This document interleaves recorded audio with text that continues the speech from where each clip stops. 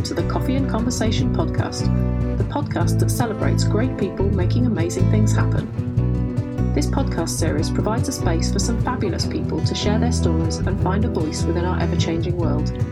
It is a space that simply encourages sparky conversations, because there is most definitely always something to be learned from every interesting conversation, however unscripted. At its heart, this podcast is built on the belief that each of us experiences the world in our own unique way, meaning that we all have our own story to share. The Coffee and Conversation podcast aims to uncover a range of perhaps previously unheard stories in an informal, engaging way, so that we can all connect, explore, grow and learn from the great people behind these tales. Happy listening. On today's episode of the Coffee and Conversation podcast, I'm joined by Dave Padgen, an athlete and adventurer who loves a great story.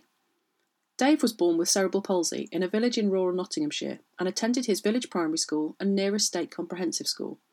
He was an active member of his local Cubs and Scouts and was a very outdoorsy kid who got involved in competitive sport in 1989. After A-levels at school, he went back to FE College and then on to university to study sports science. Dave had a successful 10-year career as a high-performance athlete before retiring and indulging his adventurous streak, which led him to becoming a record-holding mountaineer. Professionally, Dave has worked in strategic sport development for 22 years in a range of regional and national roles for various organisations before taking on his current role with British Equestrian, a role within which he feels that he is genuinely thriving. Dave describes himself as striving to be different and also a little eccentric at times. Interestingly for this podcast, he also says that he can be prone to tangents and random anecdotes, which are sometimes relevant. So in his words, strap in and enjoy the ride. So good morning, it is still morning today, and today my guest on the Coffee and Conversation podcast is Dave Padgen, who we will get to know a little bit more about in the next half hour or so. And I am, as ever, sat in my office in Scotland. Sadly, the sun's not out today, so looking on a bit of a grey, cloudy sky, and I have the remains of a very nice coffee. Dave, whereabouts in the world are you? Good morning, and how are you doing today? Good morning. I'm in a village in Warwickshire, just outside Rugby. And what's the weather doing with you today?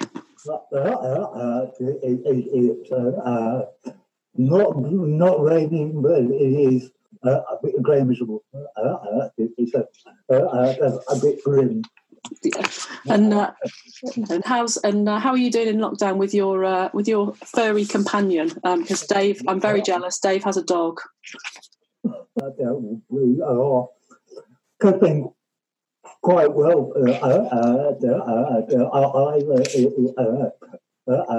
Iris, my dog, she is loving having me at home all day, every day. Although she does occasionally give me a look up and says, Dad, I wish you'd go back to work so I can get some sleep in the day. I think there's going to be a few dogs in that same boat. Certainly a few of the conversations I've had with people, their dog is absolutely loving and just following them around. But yeah, I think please can we just go back to not walking every day, thanks. And if it's raining, my mum sent me a picture of her dog yesterday because it was raining and sent me a picture of their dog just looking so miserable because she was absolutely covered, like soaking wet in the rain, having not had rain for a while. And apparently she'd done a great time on the walk, but got back and just, it was like that moment of, I feel really sorry for myself now. But anyway, right, let's crack straight onto the conversation. And Dave and I our paths have crossed, and we've met through work with British Equestrian, where Dave is, I think, participation manager. Is that right? Participation officer. I promoted you. That's the promotion. I'll take that. Yeah, excellent. And Dave's part of that role is coaching. So I've done a few bits of work and sat in on various panels. And when I first met Dave, he was this kind of quiet, unassuming. chap who sat on this panel and asked very intelligent questions every so often, and then suddenly towards the end of this kind of meeting and session, suddenly started regaling and talking and sharing these amazing stories. So when I started and decided to do the podcast, he was somebody that I knew that I needed to talk with, because he definitely come with a story. We have a shared love of words and quotes, I think. So I'm looking forward to hearing what your, and I believe you have 2 quotes to share with us. So yeah, two quotes the 2 pieces of prose, and one of them that builds me up and gives me confidence, and the other one keeps me grounded. So the first one comes from Marianne Williamson. It's quite a well-known piece. It's often attributed to Mandela, but piece reads, "Our deepest fear is not that we are inadequate. Our deepest fear is that we are powerful beyond measure. It is our light, not our darkness, that frightens us most. We ask ourselves, who am I to be brilliant, or gorgeous, talented, and fabulous? Actually, who are you not to be? You are a child of God. Your playing small does not serve the world. There's nothing enlightened about shrinking so that other people won't feel insecure around you. But we were born to make manifest the glory of God that is within us. It's not just in some of us, it's in everyone. And as we let our own light shine, and this is the point of the quote, as we let our own light shine, we unconsciously give other people some permission to do the same. As we are liberated from our own fears, our presence automatically liberates others. That to me is about pride and pushing your chest out and saying, yes, I am good at this, and I know I'm good at it. I've not heard that in full before, and actually it feels very you.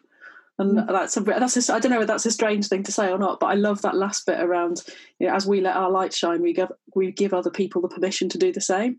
And I think that's there's something in there about authenticity and being yourself and being actually not being that coming back to that first line about fear, not letting fear of whatever it is hold us back.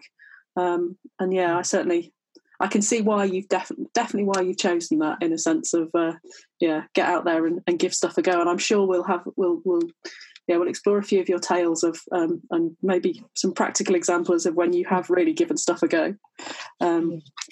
If that's your uplifting, give you confidence quote, what's your bring you back down to earth? The second one has been my grounding quote. Mm-hmm. And another piece of prose. I'll read it first, and then I'll tell you who it's by or where it's from. Excellent.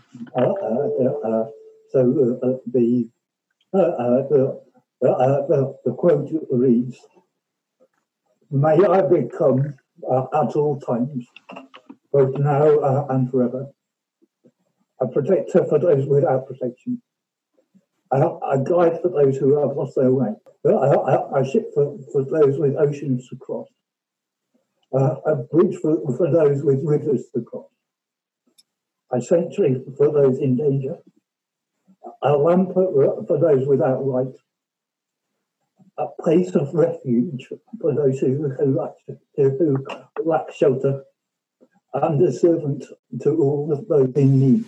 That comes at the end of the autobiography of His Holiness the Dalai Lama, And I like that. And the crux of the piece is the opening line.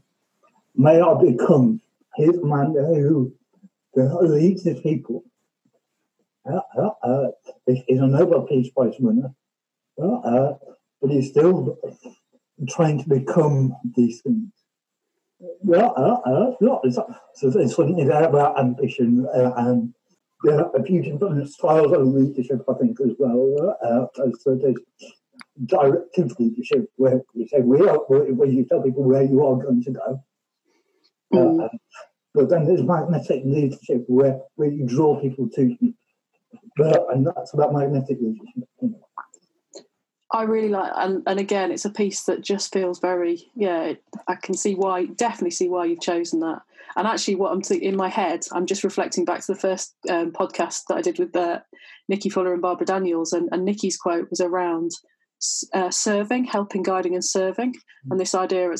I've just scribbled down and picked up on that servant to all of those in need, and it just makes me connect some of the conversations and just reflect back. But yeah, I really like that, and I agree that it's almost aspirational in terms of becoming and almost recognising there's something in all of us that we don't stay still. We keep moving and we keep growing. And actually, if we're for somebody as calming and I really hesitate to use the word guru because I'm not sure he'd want to be described in that term. But yeah, somebody who's that wise and experienced to still be wanting to become something, I think gives us a really interesting lesson for us all. So I like good. That's the first couple of poems we've had, I think. So you've set the benchmark there for the rest of the conversations, Dave. So I mean, maybe we start off because it was your kind of, I don't know, I suppose there was a shared love of words and quotes that really intrigued me about you when we first met. But it was this idea of stories and how you seem to have experienced so many different things in your life and had these amazing really understated experience that suddenly we'll be chatting about something and you'd be, oh yeah, do you remember did I ever tell you about the time I did this? So I mean, do you want maybe give us a bit of an insight into some of the your journey to this point where you are participation officer within the BEF, but what's brought you to that point? What are your core experiences in life, I suppose? The first thing to say is I'm in this role now in equestrian sport. I've been on a horse once in my life.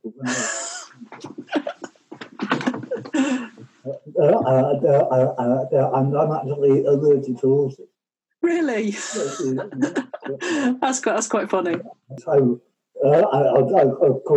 quite how I ended up in this role is a bit of a mystery to me, but it feels extremely right for me.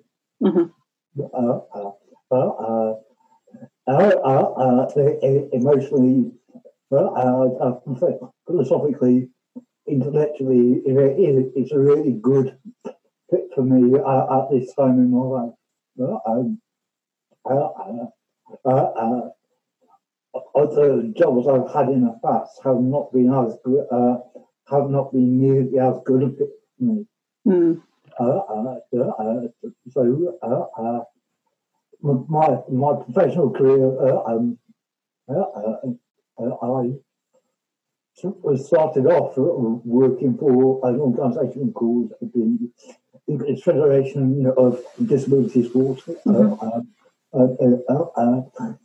Working in that kind of federated organisation structure stood me in good stead for this role in working with our various constituent members.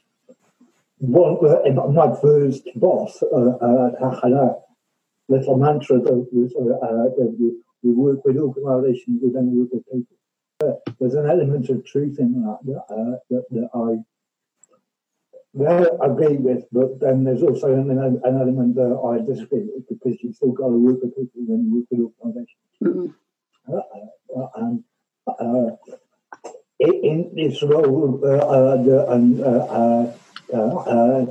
leading on coaching as I do, that's about people. There's people within organisations, so it's harnessing the needs and the desires of people and the organisations, and it's navigating through that and where they are. Definitely, I think that's that's a key point, isn't it? That yes, it's people, but we can't often. We have to be conscious of, in my head, the frame within which people are working. So there are, whether that's cultural or political or social, all of that. There are maybe constraints or boundaries that we face. So it's managing, and it's a tricky act. It's a tricky thing to balance those two. So my head's just gone into all sorts of different curious questions, I suppose, in terms of thinking about change management. And Kurt Lewin has come into my head with his field theory and stuff. But anyway, maybe we'll save that for a conversation for a different day. What interests me in what you've just said is this role feels a really good fit. And I know you've got so many different experiences I'll throw this in there, as an athlete, as a sport, as an adventurer, maybe. So why is it that this role feels such a good fit right now for you on those different levels? If I frame my answer in some of my background, I grew up in a village in Nottinghamshire. I was born with cerebral palsy, but I didn't know I had a disability until I was 15 years old, because nobody told me. I was aware of certain factors, like I was aware that I fall over more often than other kids did. I fell off my bike more often than other kids did. It took me longer to do stuff. But I never put those things together and gave it a name and called it a disability until I was 15. Now, perhaps I was incredibly naive, but naivety is not necessarily bad. Because I went to my local primary school and then I went to my local comprehensive school. So I went to mainstream education. It was a big shock moving from my small village primary school with 70 kids, my local comprehensive school with 1,500. Who didn't know me. So they were presented with this slightly odd-looking kid who walks funny and talks funny. Kids have a natural reaction to react against that. That difference when they're conflicted. So when people are confronted with something that they don't understand, one's reaction is to attack it. So I was verbally abused most days at school for the first 7 years. But that taught me a great deal about resilience and about patience. I talk a lot about frame of reference. At that time, the kids at school had no frame of reference for me. So this was something that I had to learn and I had to deal with, and I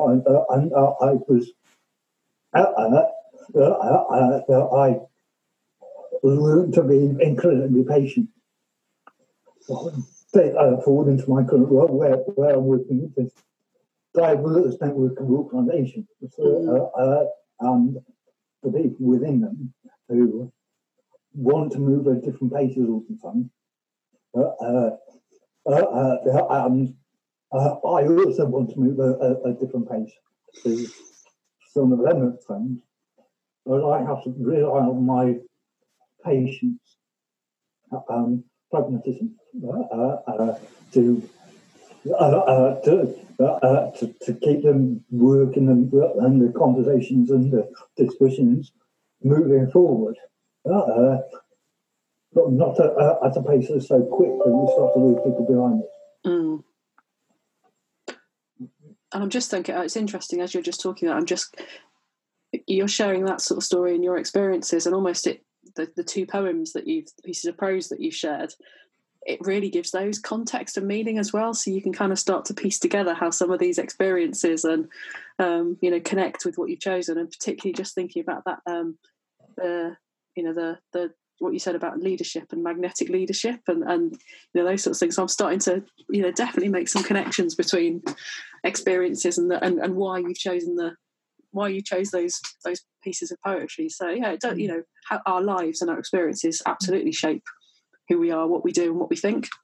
I have a head full of interesting quotes that were made I wish I'd have said. I take great pleasure in dragging them out on occasion and peppering a conversation with them. Definitely, and I'm just smiling inwardly. I think you listened to the first podcast and immediately shared an Aristotle poem, or was it something as there? So yeah, so I never thought that I'd be reading Greek mythology on a. It was Tennyson. That's right. That's right. It was Ulysses.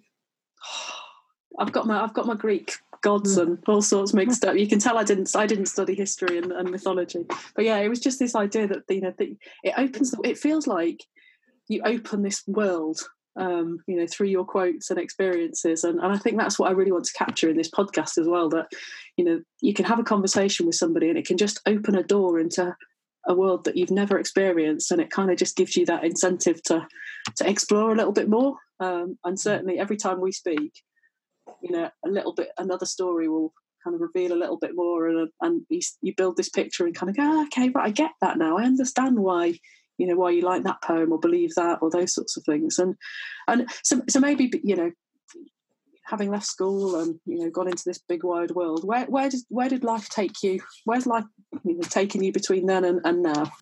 The understanding that I had a disability about the age of 15 conveniently coincided with me getting involved in sport and competitive sport. And realising that I was quite good at that. Academically, at the time, I was on more of a performing arts path. The sport thing took over quite a lot, and within a year of getting involved in sport, I'd gone from being the kid that comes 47th out of 48 kids at cross country every year, to being the best athlete the school has ever produced. Wow! What was your sport of choice? What captured your interest? I was a track and field athlete. I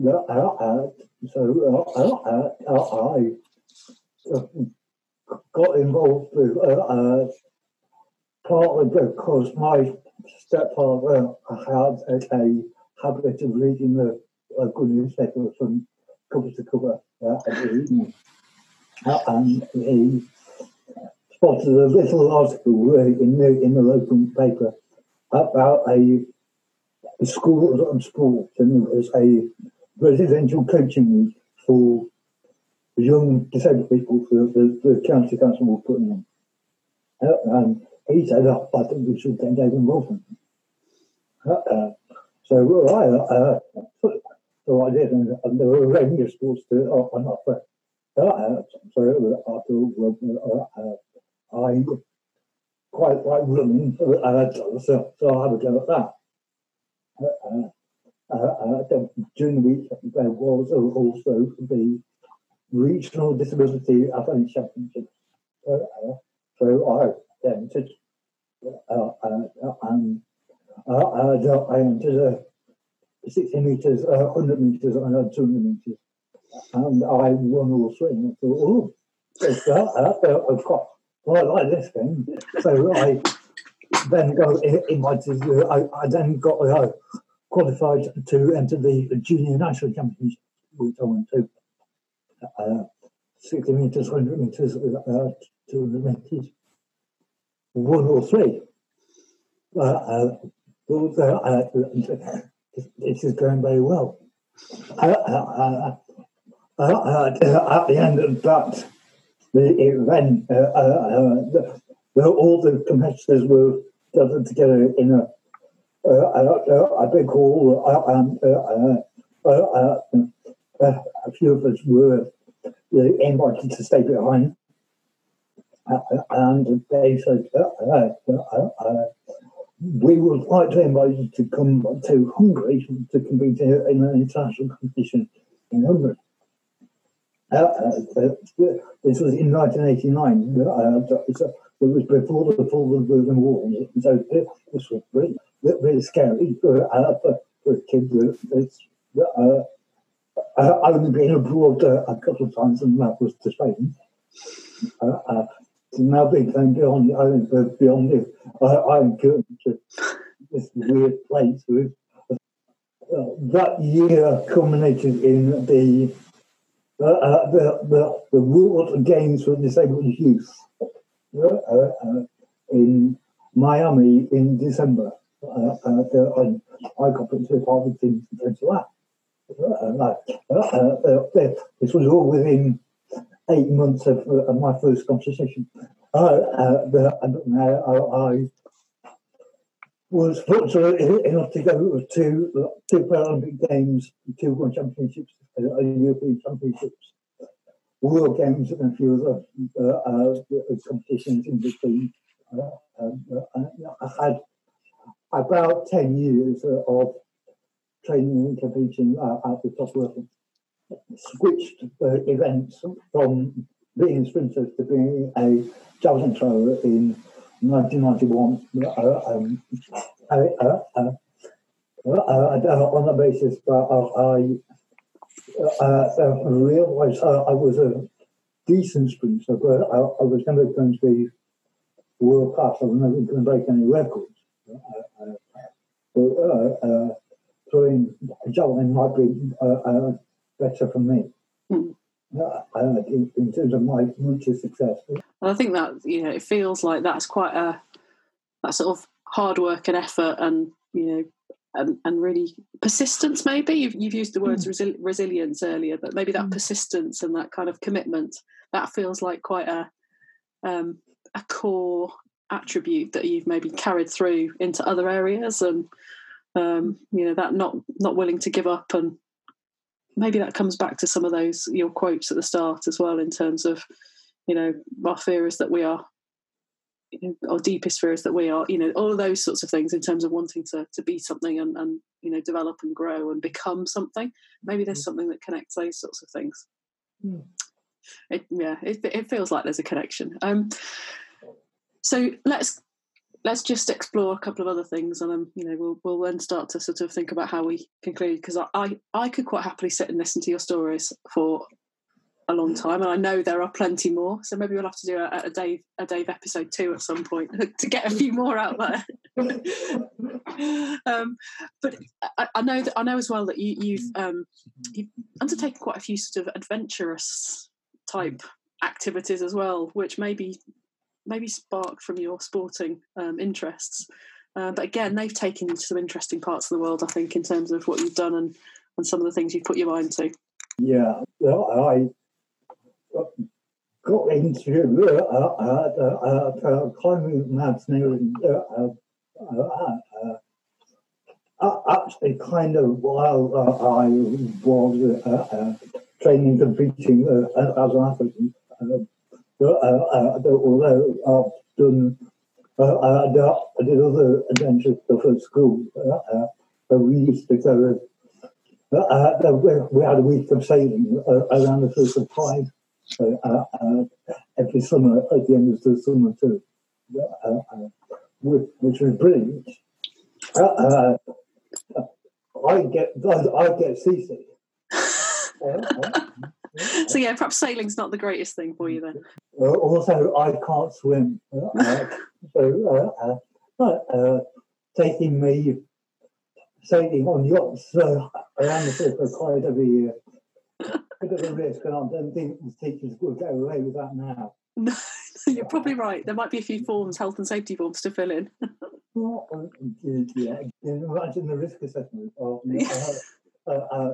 taking a disabled 13-year-old on a 36-foot yacht, sailing around the first of Clyde, who can't swim and gets seasick, and is going to have to work as part of a crew.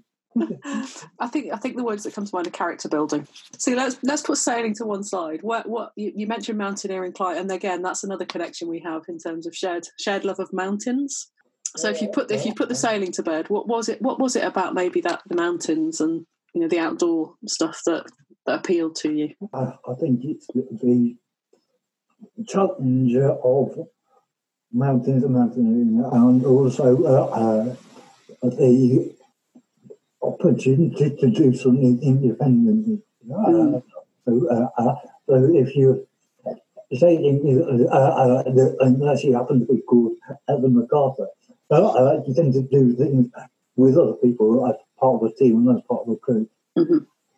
I quite like the exposure to risk that doing things solo provides. Lots of my what I would call my apprenticeship in the mountains that was walking and climbing solo. I've walked and climbed quite extensively in the UK on my own. I've done solo backpacks with the candles on a couple of occasions, which was brilliant. That ultimately led me into bigger expeditions. I'm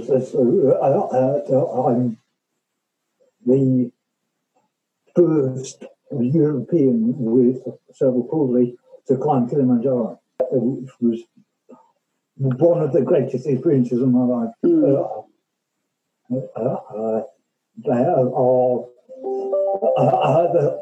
several routes on Kilimanjaro. Mm-hmm. I think there are about 14 different routes. The locals rank them by the names of drinks. I didn't know that. So the main tourist routes, Marangu and Machame, are called Coca-Cola. The route we did, which was called Umbwe, is quite rarely done because it's the shortest route on the mountain. Mm-hmm. Umbwe is called a brandy route. I quite like that. So I worked with a team to build this expedition, which was a bespoke trip. There's a volcano adjacent to Kilimanjaro called Mount Meru, and we spent a few days on Meru before we went to Kilimanjaro for acclimatization. So we spent a couple of days around 3,500 meters on Meru, came down, night in my hotel, and then back to on-way route on Kilimanjaro the next day. Our ascent meant that we summited on, I think we summited on day 5, which compared to Marangu and Machame is at least a couple of days quicker.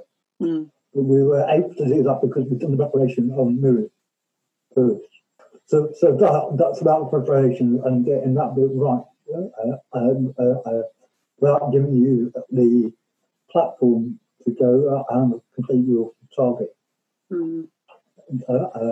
So I quite like that planning area of work as well, which another reason why the current job I'm in feels so right is strategic perspective and planning as the. And it's interesting, actually, as I'm just listening to you talk, again, your quotes feel really relevant in a sense that, you just said you like this side, there's something about this kind of risk that you like in terms of that being, solo expedition and those sorts of things. But also, I'm getting the sense that planning and preparation and, doing your ground and homework before you go is something that you'll spend time doing. So on one hand, there's the pros lifting you up, but actually there's something keeping you grounded and balancing that out in a way. So there's risk and reward, and it's calculated, informed risk taking almost in a way. Although I think as we sort of maybe move towards the end of this conversation, I am going to invite you to share the story that you just shared with me before we started this podcast, which I'd not heard before, and perhaps it's an example of where maybe along the way in life you do need a little luck. Because however much you calculate those risks and prepare, sometimes, you just need somebody on your side at that moment in time to help you. So I invite you just to share that story and paint the picture for us. And we connected as well because you started by saying, it's Bristol. And in my mind, I could picture the actual roundabout where you're going to talk about in a minute. I lived in Bristol for about 8 years. I used to cycle to work. For those of our listeners that know Bristol, I lived in St George, and my office at the time was in Filton. So I used to cycle to Filton from St George. And my route to work took me downhill to a roundabout under the M32. And up the other side, the IKEA roundabout in Bristol. So this particular day, I was running a bit late, so I'm thundering down this hill towards the roundabout, overtaking traffic on the left-hand side of the road, which was a bit naughty. Shouldn't really have been doing it, but I'm going straight on at the roundabout, and there's a car to the left.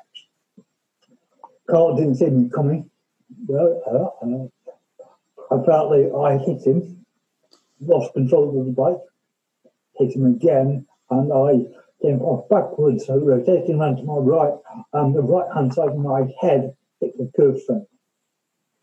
Not a lot of giving a curbstone. Fortunately, I had my helmet on, which absolutely saved my life. As a bizarre fluke, the car I hit was a unmarked police car. What a stroke of luck. Two guys in the car. One of them had done his emergency paramedic training a week before.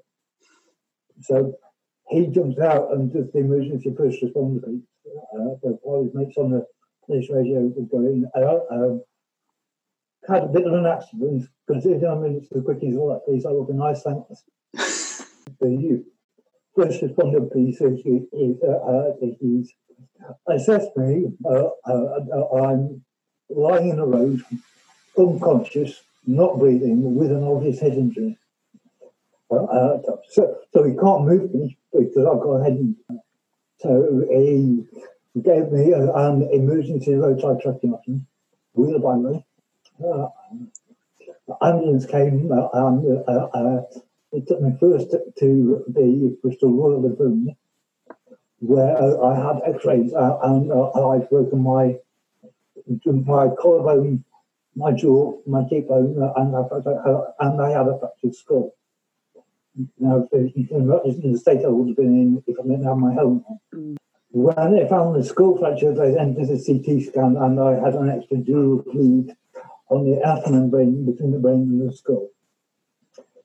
So they put me in an early ambulance, sent me across down to French Hospital in North Bristol, where at the time they had head and brain injury specialist. I was in theatre at French House. I was in theatre within an hour of the accident. Anyone that knows Bristol will know how impressive that is. Yeah. I spent about 3 weeks in intensive care. That was 2 weeks of which I was very heavily sedated, medically induced coma. I took a couple of weeks on a ward and then a couple of weeks in a brain injury rehab unit on site. As I started to come out of the medically induced coma, started to have some understanding of what had happened and where I was. The first thing I said to my mother was, "Where's the bike?" I bet she was really impressed at that moment in time. Yeah. Apparently the police had kept it because the police had to do an investigation. So they kept it. So when I was discharged from hospital, I went home for a couple of weeks, settled back in at home, and then I walked down to the police station where they were keeping the bike, picked it up, took it to a bike shop to be serviced, and then I rode it home. Literally getting back on your bike. Yeah. That I think is a metaphor for my life. I think there's so many things in there that are, I don't know, fairly symbolic. There's something about, a bit of luck, perhaps about being on time in future. But yeah, that sort of, that determination perhaps just to keep going and we all need a little bit of luck and help on the way through life, and maybe that comes back to your your Marion Wilson poem in terms of as we let our light shine, we give other people permission to let theirs shine, and perhaps there's something in there about what you put out in the world does come back to you at some point in time. So yeah, it's I am very glad. If you're going to crash into anybody, it was that happened to be that police car on that moment in time. Because yeah, it gives you an extra tale to tell, but it actually means that we can still sit here and have those conversations. Say about perhaps being on time in the future. Had I been on time that day, I might have hit somebody else. Actually, do you know what? That's a really good point. Some things are meant to happen and meant to be, aren't they? So in wrapping up the conversation then, is there, I'm hesitant to ask almost if there's a quote or a word or something that you want to leave us with, because that could spark us off on a whole host of different conversations. But I've really enjoyed, as ever, chatting to you and learning new and hearing new stories. And I think what I will take away from this conversation is I'm definitely looking at both of those. Well, the first poem and the that prose from the Dalai Lama, because it does feel like something really meaningful in those. I like, I've mentioned it a few times, but as we let our light shine, we give other people permission to let, that idea I really like, in terms of that confidence to be yourself and having that impact, and allowing others to do the same. I think that's something I'm really going to take away from this conversation. So I'll just invite you to maybe share a last few words or anything that you'd like to, any reflections that you'd like to leave us with. My reflection would be every little experience we have and every single bit of learning has an impact and makes us who we end up being.